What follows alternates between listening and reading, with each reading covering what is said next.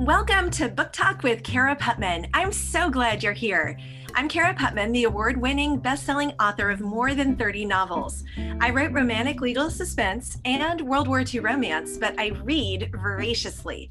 Each week, I'll introduce you to one of my favorite author friends as we talk books, writing, and life. Be sure to check back frequently for new episodes. Hello, everyone.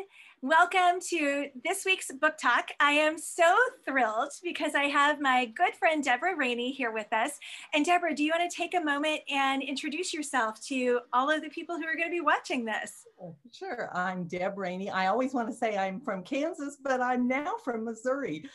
My husband and I moved here almost 2 years ago. It'll be 2 years in July. And our 2 daughters and 6 of our 10 grandkids live here. And that was a strong motivation for relocating. So we are here in Missouri, and I've been writing for 26, probably 27 years. And a lot longer than that if you count the writing I did as a 12-year-old and all of that. So I've been published by a whole bunch of different publishers, and my husband and I recently just put out our first indie novel.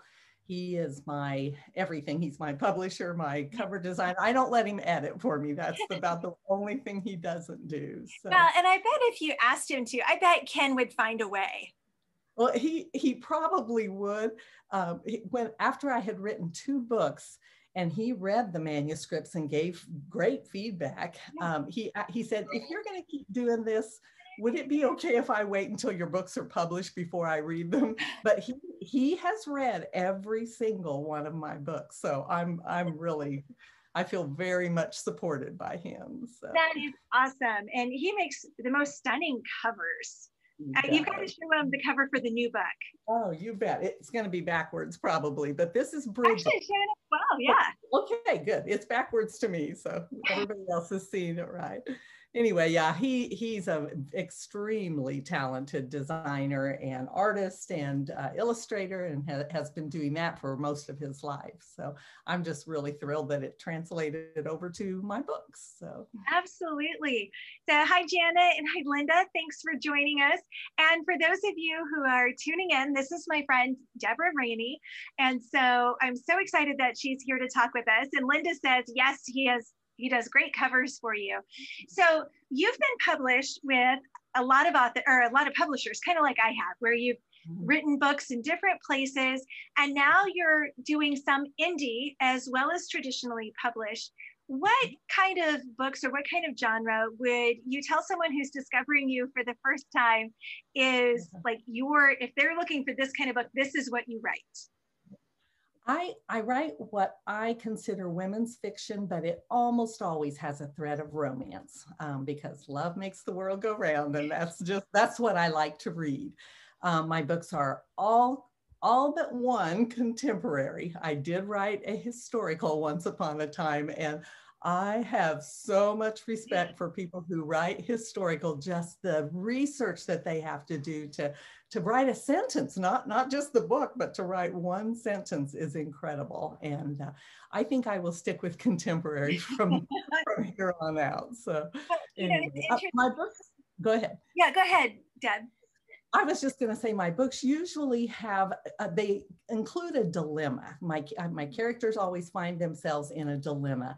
And I always want the reader to ask, what would I do if I were in this, character's shoes? And so that's where the stories go from there. Yeah. Well, I was thinking about it earlier today as I was walking around campus. It's like, I would call them kind of family sagas. That have some romance in each one, but you have these deeper issues, but they don't bog it down. There have been times where what I would consider like traditional women's fiction, I just couldn't read because it was too heavy on top of what was going on in my life. And yet yours I could always read. I think it's because it's more of like that. You're following kind of a family across the series usually. Yeah. And then there's that romance. So that gives the hope and the expectation of new things, even as there's real life kind of threaded through it. Exactly. I remember when I was writing my first novel, which was about a family dealing with Alzheimer's disease, my editor said, Deb, this is such a heavy topic. Is there any way we can inject some humor into it? And at the time, I just thought, any way that I could think to inject humor felt like I was making fun of the situation. But I realized later that that's how we deal in real life. That's how we deal with heavy topics, is with humor. And so I was able to inject a little bit, but I think as the years have gone by, more and more, I realize that humor is a gift from God, and it is one of the ways we cope. And so why wouldn't my characters cope the same way? So I have a lot of fun. I'm not a comedian. I'm not funny in real life, but sometimes I make myself laugh in my books. So I always feel successful if I'm reading the edit, months after I wrote a scene. Yeah. And it makes me laugh. And I think, oh, I can be funny occasionally. So, yeah, I think that's always the best. And there's something very, I'm going to call it refreshing, but it's like this new way of looking at it when you're slogging through the day-to-day drafting of the novel. It's so easy for me to go, I hate this book, I hate these characters, nobody's going to want to read it. And then when it goes off to the editor and it comes back to me, it's like there's this freshness where I can see it and go, and I love it when I'm like, man, I am a good writer. That's good. I have truly sometimes read something, 6 months after I wrote it and thought, my editor must have added that because I don't think I'm that good of a writer. And then I go back and no, it was in my original manuscript. I'm always so thrilled to find that out. So yeah, well, and it is, because I think sometimes when it's that work, because writing is work, it's solitary, it's you and the computer, it's discipline, it's showing up, it's getting the word count, it's work, and we can get so close to it that we lose that creative partnership with God that happens when we're doing it. And then we just need that fresh perspective. And sometimes for me, it doesn't come till galleys.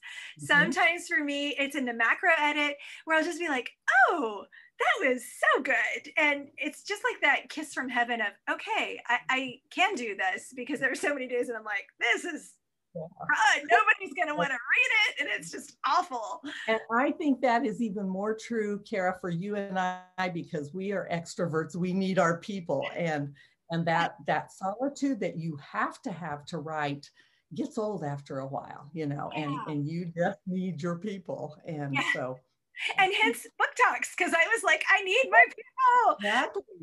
Exactly. One of the questions that came in is off of what we were just talking about a few minutes ago, with the idea that Bridges is your first indie published book. So some of the watchers are really curious about that. Like Linda asked, does indie publishing mean you do every step of the book yourself?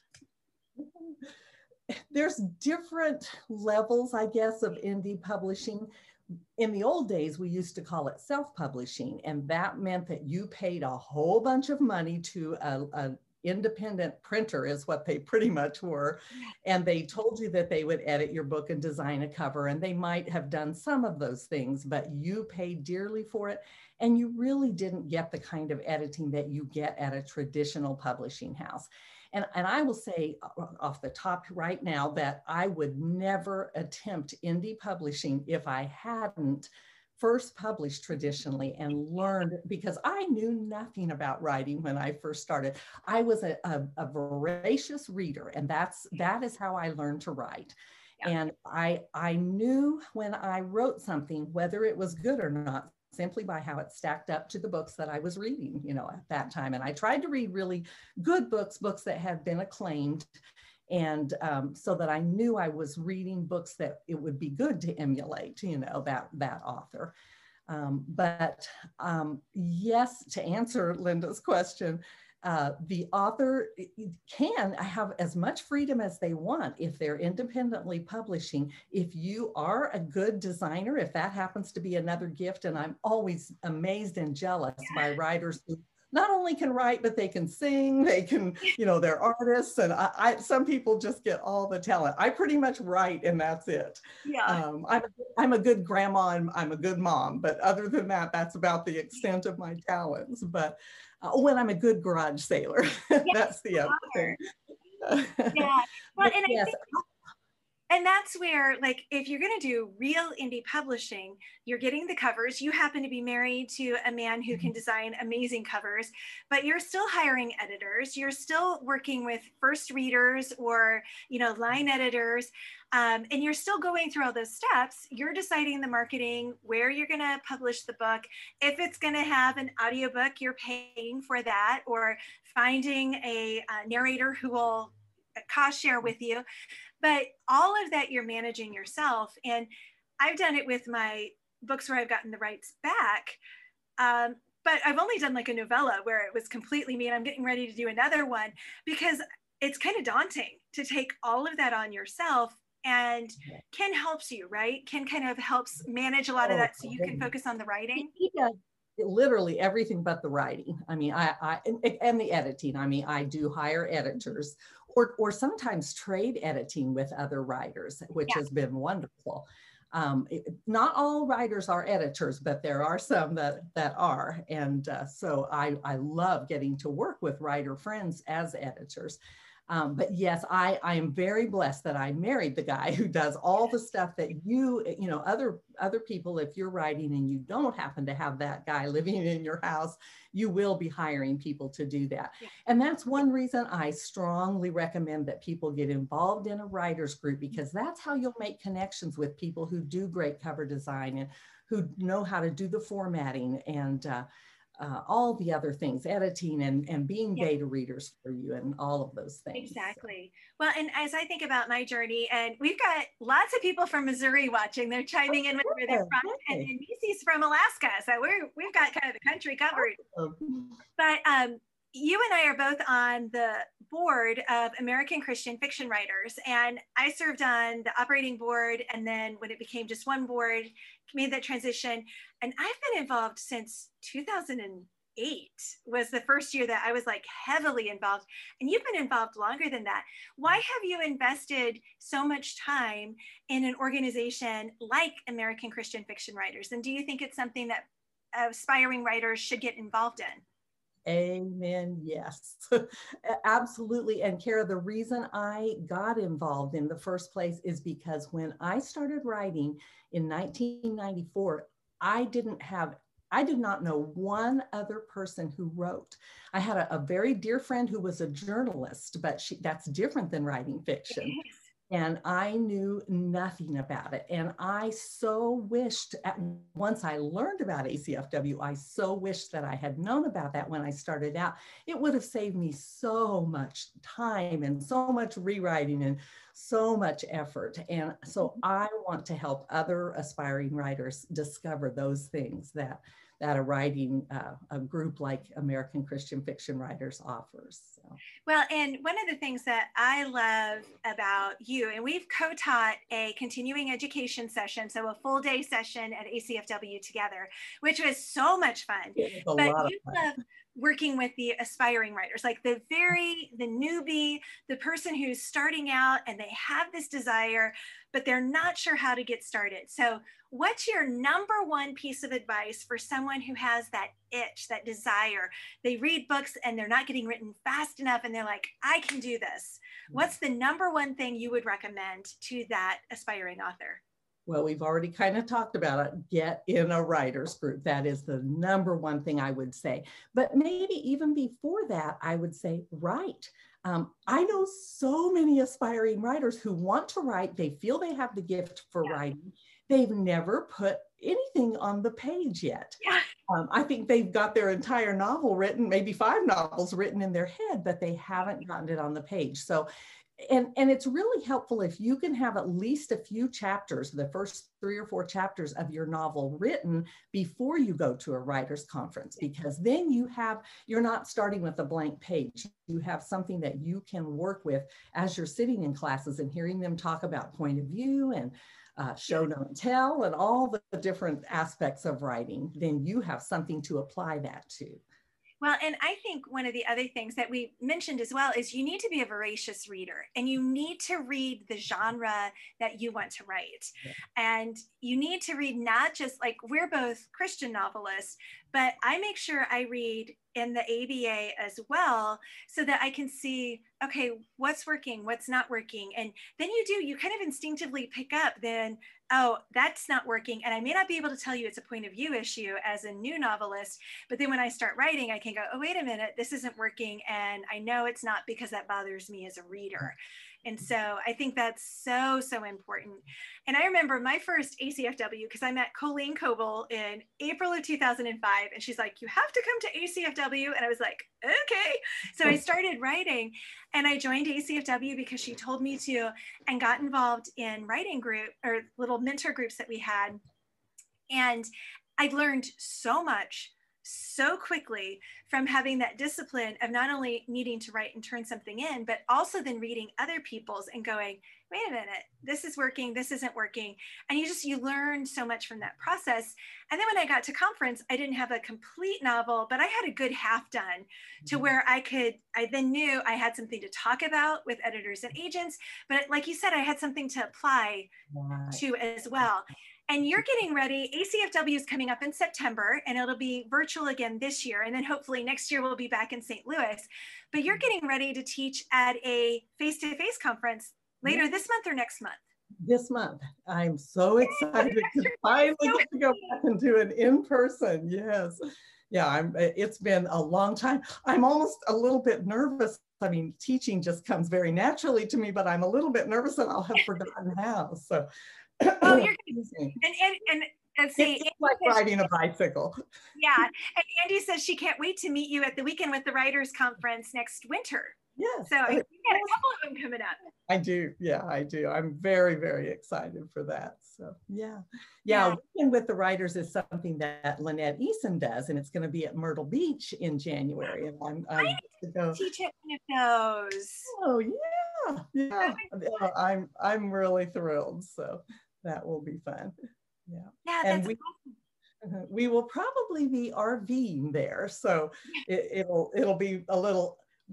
The RV has been wonderful as far as research goes.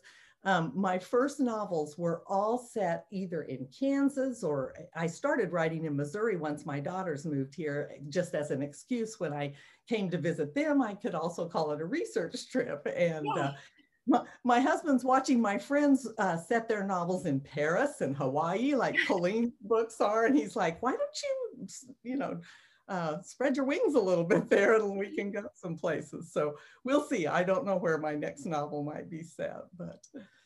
Yeah. Well, and that actually ties in beautifully to Joy's question. Have your travels been helpful in finding inspiration? Because she says your photos have been amazing and you do take fantastic photos while you're traveling.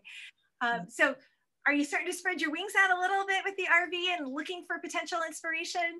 Yes, definitely looking for, and in fact, the Chandler Sisters novels that I did with Kriegel was set in an Airbnb. Now, it happened to be in Missouri, but we stayed, at that time, we didn't have an RV, we were staying in Airbnb. So that was pure research of just how those work and, you know, what things that could go wrong and, you know, just all those kinds of questions got answered. So, and the next book that I'm going to be working on is the third book in the Camfield Legacy series, which is Beneath the Southern Sky After the Rains. And I'm writing the third book, which is Breath of Heaven.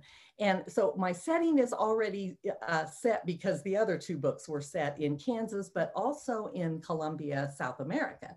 And so that really stretches me because I've never been there before. But I did extensive research and talked to a couple of missionaries and a girl who grew up there because her dad was in an oil business or something there. Oh, okay. And got tons of great help from those experiences. So. Absolutely. And I found like Google Earth can be helpful. And there are so many travel blogs, or, you know, you get on TripAdvisor and people have posted photos and videos and things like that. So there are lots of ways you can get that feel without having actually been there. But man, when you can go visit, it just adds a flavor. It does, yeah. There are just some things that you just can't absorb unless you are there. Smells, for one thing. Google Earth, you are not going to get the smells. And I remember when I was writing my novel, Over the Water, set in Haiti, and we had actually 2 different trips scheduled to go to Haiti. My parents had been short-term missionaries there for many years. Yeah. And both times those trips got canceled because of unrest in the country. And I was kind of panicking. How am I going to finish this book when I have not been there? And of course, I could pick my parents' brain, and my sister had been there with my parents, and she had taken a lot of pictures and shared those with me.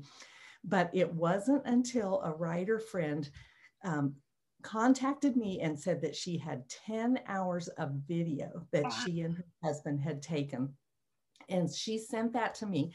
And that changed everything, because I could hear the roosters crow in the background and the donkeys braying and things that are not going to be in the travel guides and not necessarily be in the pictures, you know, that missionaries take there. So that made such a difference.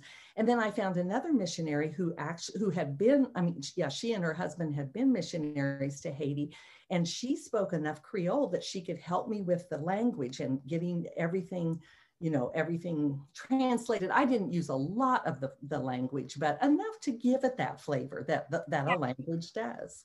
Yeah, and that's where, you know, sometimes as a writer, that's one of the tricks, is how do you sprinkle in just enough that it gives the flavor without bogging it down. And so, and that's, you know, every writer is going to have a slightly different way. Like I do bare bones physical descriptions, enough that you can kind of get an idea, but then you can fill it in with what you think the person should look like. And then there are other authors where they'll spend a whole paragraph just describing every wrinkle and everything. And that's fine, but that's the part I kind of tend to skim. And so everybody has a different style, but things like the taste and the smell and those sensory details that go beyond sight and hearing are just, you know, the touch even, you know, seeing. That's what really puts you in the scene when you're reading the book. So the characters can look however you want them to look, you know. So. Yeah, and so it's always interesting to see the difference. And so Rebecca said she loves the series set around Cape Girardeau because she went to the university there. Awesome. And yeah, and then there's our two daughters are graduates of there, and they married guys who are graduates of there, which is why they stayed here and come back home to Kansas. So that's why we're here, and we love it here. Yeah, no, Missouri is a great state. There's so much there. And so even if you stay in kind of the same area, there's so many different stories and so many different hidden treasures that people don't recognize, and that even sometimes when you're from the area, you don't see, because, you know, being that tourist in your own backyard is like the last thing most of us do. So Linda says your research makes a book so authentic. So what's one of the craziest things you've researched? Because you don't kill people. No, I don't. As much as Colleen Coble would like me to kill somebody in one of my novels, I have had characters die on me, but I did not kill them. So. Natural causes, you know, an accident, but it wasn't. Right. It wasn't the author. Yeah, whereas my kids are like, you're not killing enough people, Mom. You need a few more bodies. So. Yeah. Well, you write that genre, so you can get away with it. I don't think I could. So one of the craziest things I've done. This actually is the only book I've ever written that didn't get published. But it would be your next Indie then. I don't even know if I have a copy of that book, because it was on a floppy disk. It was the second novel I ever wrote after About a Cherish, and I just had this passion for this story, and it was basically what would be an Amish love story now, and it was. It was about a different sect of the Amish, where we lived in Kansas, there were a lot of the Holderman Mennonites, and that's what this story was all built around. And I wrote the entire novel and sent it to Bethany House, who was my publisher at the time, and they had just had just signed with this author named, I believe her name's Beverly Lewis, who you may be familiar with. And she, of course, was doing the Amish fiction, which was wonderful. And there just wasn't a spot because the sect that I was writing about is really fairly small compared to the Amish, and not all over the world like the Amish are. Yeah. Anyway, Oh the my crazy, not crazy, but the interesting thing that I did is to go to one of their church services where the women sit on one side and the men sit on the other. And I have never felt so out of place. I went with my head uncovered and they all covered their heads, but outsiders are not required to. But I just didn't know if I was doing the right thing. The worst thing that happened is my husband was out of town when there was a church service that I needed to go to for the research. And I backed our car out of the garage into our other car and smashed both of our cars on my way to this research thing. It wasn't terribly serious on either one, but I just could not believe. And my husband comes home from his business trip and I have to tell him, oh, I just wrecked both of our cars while you were gone. No big deal. first. Right. Oh dear. Oh yeah, I've done that, but where it was like the mirror to mirror, side mirror to side mirror kind of thing. Yeah. It's like, it's the worst feeling in the world.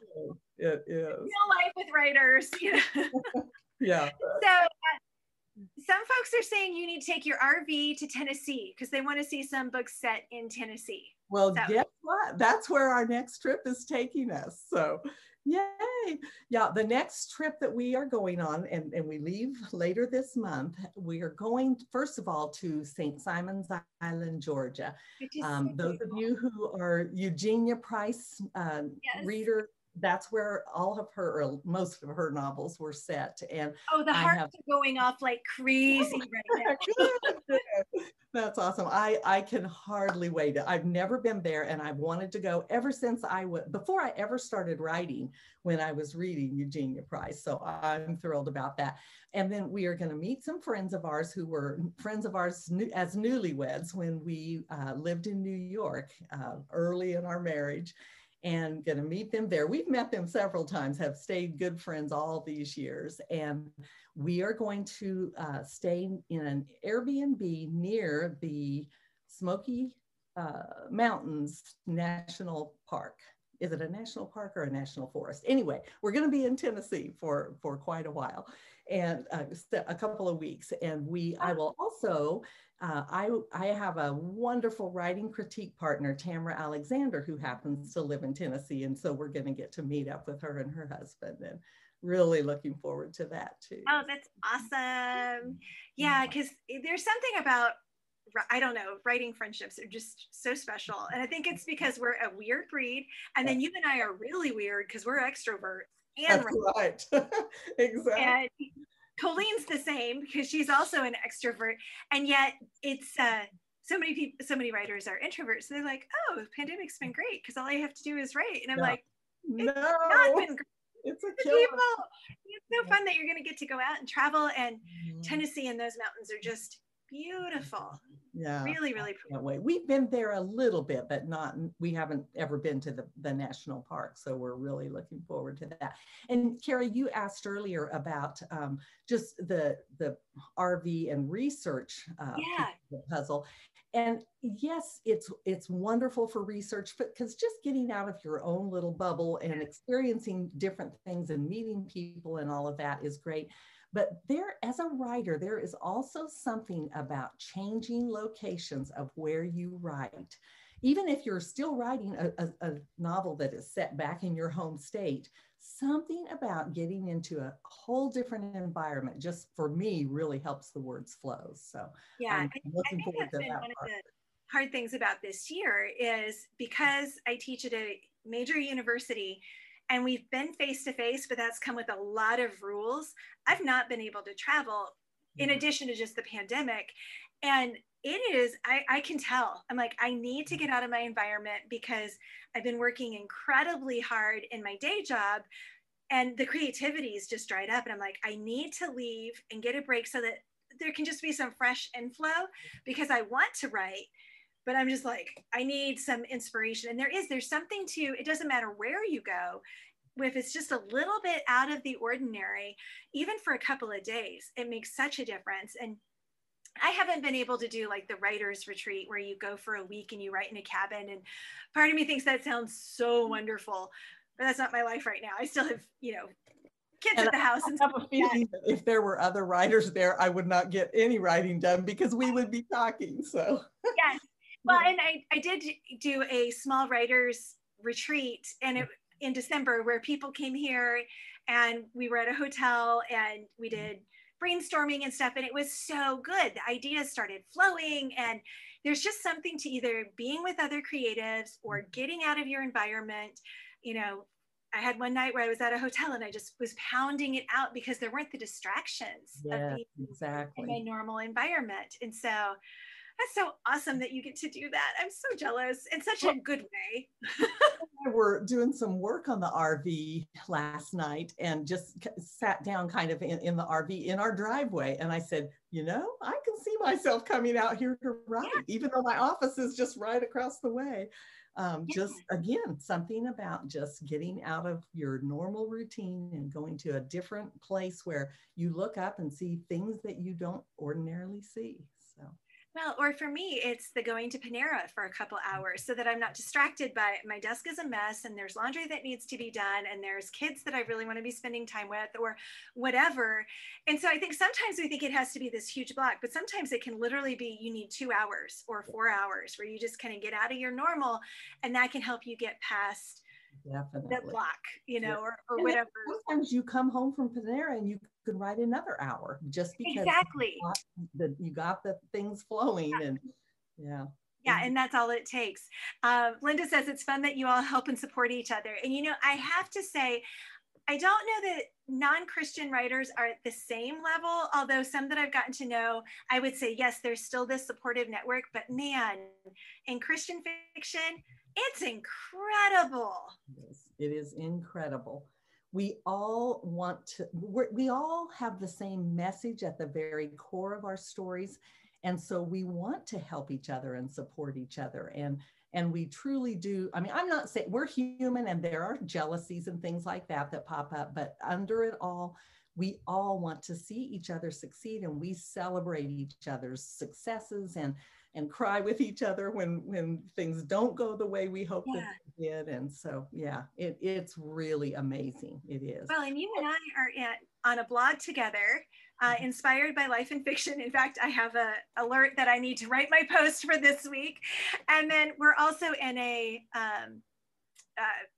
like marketing support, you know, helping each other get the word out about books. And, you know, that's so wonderful because it's not solitary. We're coming alongside each other and we're sharing the burden of marketing or, you know, sharing readership, so that, you know, I always tell people, if you don't like my books, that's fine. Still talk to me about what you like to read, because I can help you find 4 or 5 other authors that you're going to love their books. Because we were talking earlier, I've read 45 books already this year. So I'm reading a lot because I want to know what's good, what's out there. And so I can help connect readers with really great authors that they're going to love. You know, when I first started writing, I think one of the hardest things for me was promoting my books, because absolutely. You know, I grew up, we were taught that Christians don't brag about themselves and they don't draw attention to themselves. And yet the publisher that I was working for says you need to draw attention to yourself and brag on yourself. But what I've learned is that it's a lot easier, and it's actually biblical, to brag on other writers and to share what they have done. And so I love that interaction that we have and being able to promote each other. It's really easy to say, oh, you've got to read Kara's newest book, it's awesome, rather than you've got to read my latest book, it's awesome. Who wants to read that book? Well, and what's really sweet is my books are not what you would normally pick up to read, especially I have read them. Yes, I have. And I didn't lose any sleep. I mean, I lost sleep because I couldn't put the book down, but I didn't lose sleep because I was scared to death of what I read. So and that's an important distinction. You know, pages turning because you can't wait to see what comes next is very different from you're so disturbed you can't keep reading. Right. So well, this has been so much fun. As we wrap up, Deborah, is there anything else you want to make sure that people who are watching know about you and your books? Because you've got Bridges that just came out. So hold up the cover again. You need to show it. Oh, yes, here it is. You know, you got to show it. Yeah, there you go. We got it. Yes, and then before this, the most recent books that I wrote were the Chandler Sisters series, and those are set in the Cape Girardeau area, fictional place in Cape Girardeau, but it was really fun to write about the place that I live, being that it's a new place now. Yeah. And it was a blast to write about sisters because I have sisters and I miss my sisters. They're back in Kansas. And so it was fun to just explore all the different aspects that sisters have. That's something I really hadn't done before. I think I've had some characters that had sisters, but they weren't all main characters that I got to delve into their points of view. So yeah. And it's always fun when you do that and you're like, oh, they're sisters, they grew up together, they're going to be very similar. And then you're like, oh, no, they're not. No, they're not. Yeah.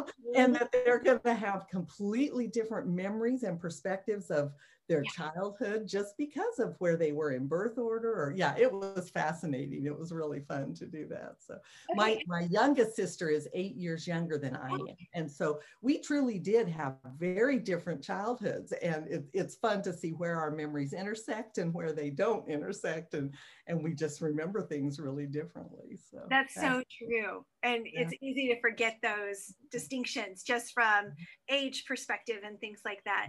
So give us the quick synopsis of Bridges before we wrap up. Okay. Bridges is about a woman who has been a widow for 3 years and she just hasn't really restarted her life. And unfortunately, she's hit the empty nest at the same time that she's trying to get her life back together. So a lot of really hard things. But then some kind of happy things happened to her that put her on a different trajectory than she thought she was on. And of course, it involves romance because that's what there's always a thread. But again, I love having multiple threads. The book is not all about the romance. It's also about the man that she meets has some things going on in his life as well, and a son that he is trying to reconcile with. And it all comes together in some really fun ways. So you'll have to read the book. That's awesome.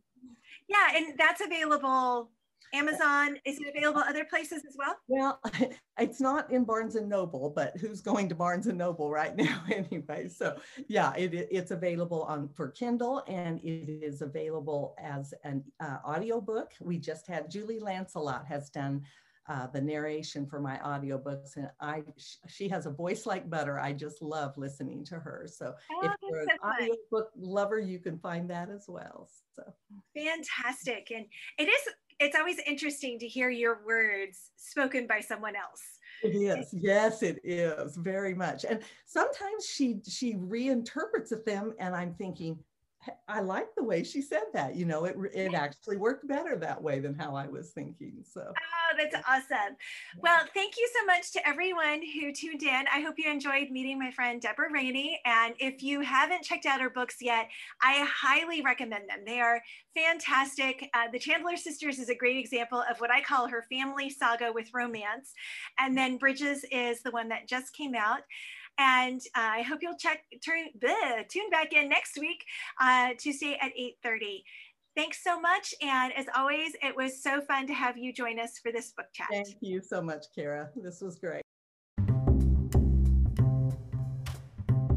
If you enjoyed this conversation, remember you can join us live on my Facebook page on Tuesday evenings at 8:30 p.m. Eastern Standard Time for the next conversation. I'd also be grateful if you'd leave a review on your favorite platform. I love to hear from you, so be sure to leave a comment on this episode's show page at karaputman.com. And you can also interact with me on Facebook, Instagram, or Twitter. And don't forget, when you join my e-newsletter, I send you a copy of Dying for Love, the novella that launches the Hidden Justice series, as my gift to you. Thanks again for tuning in.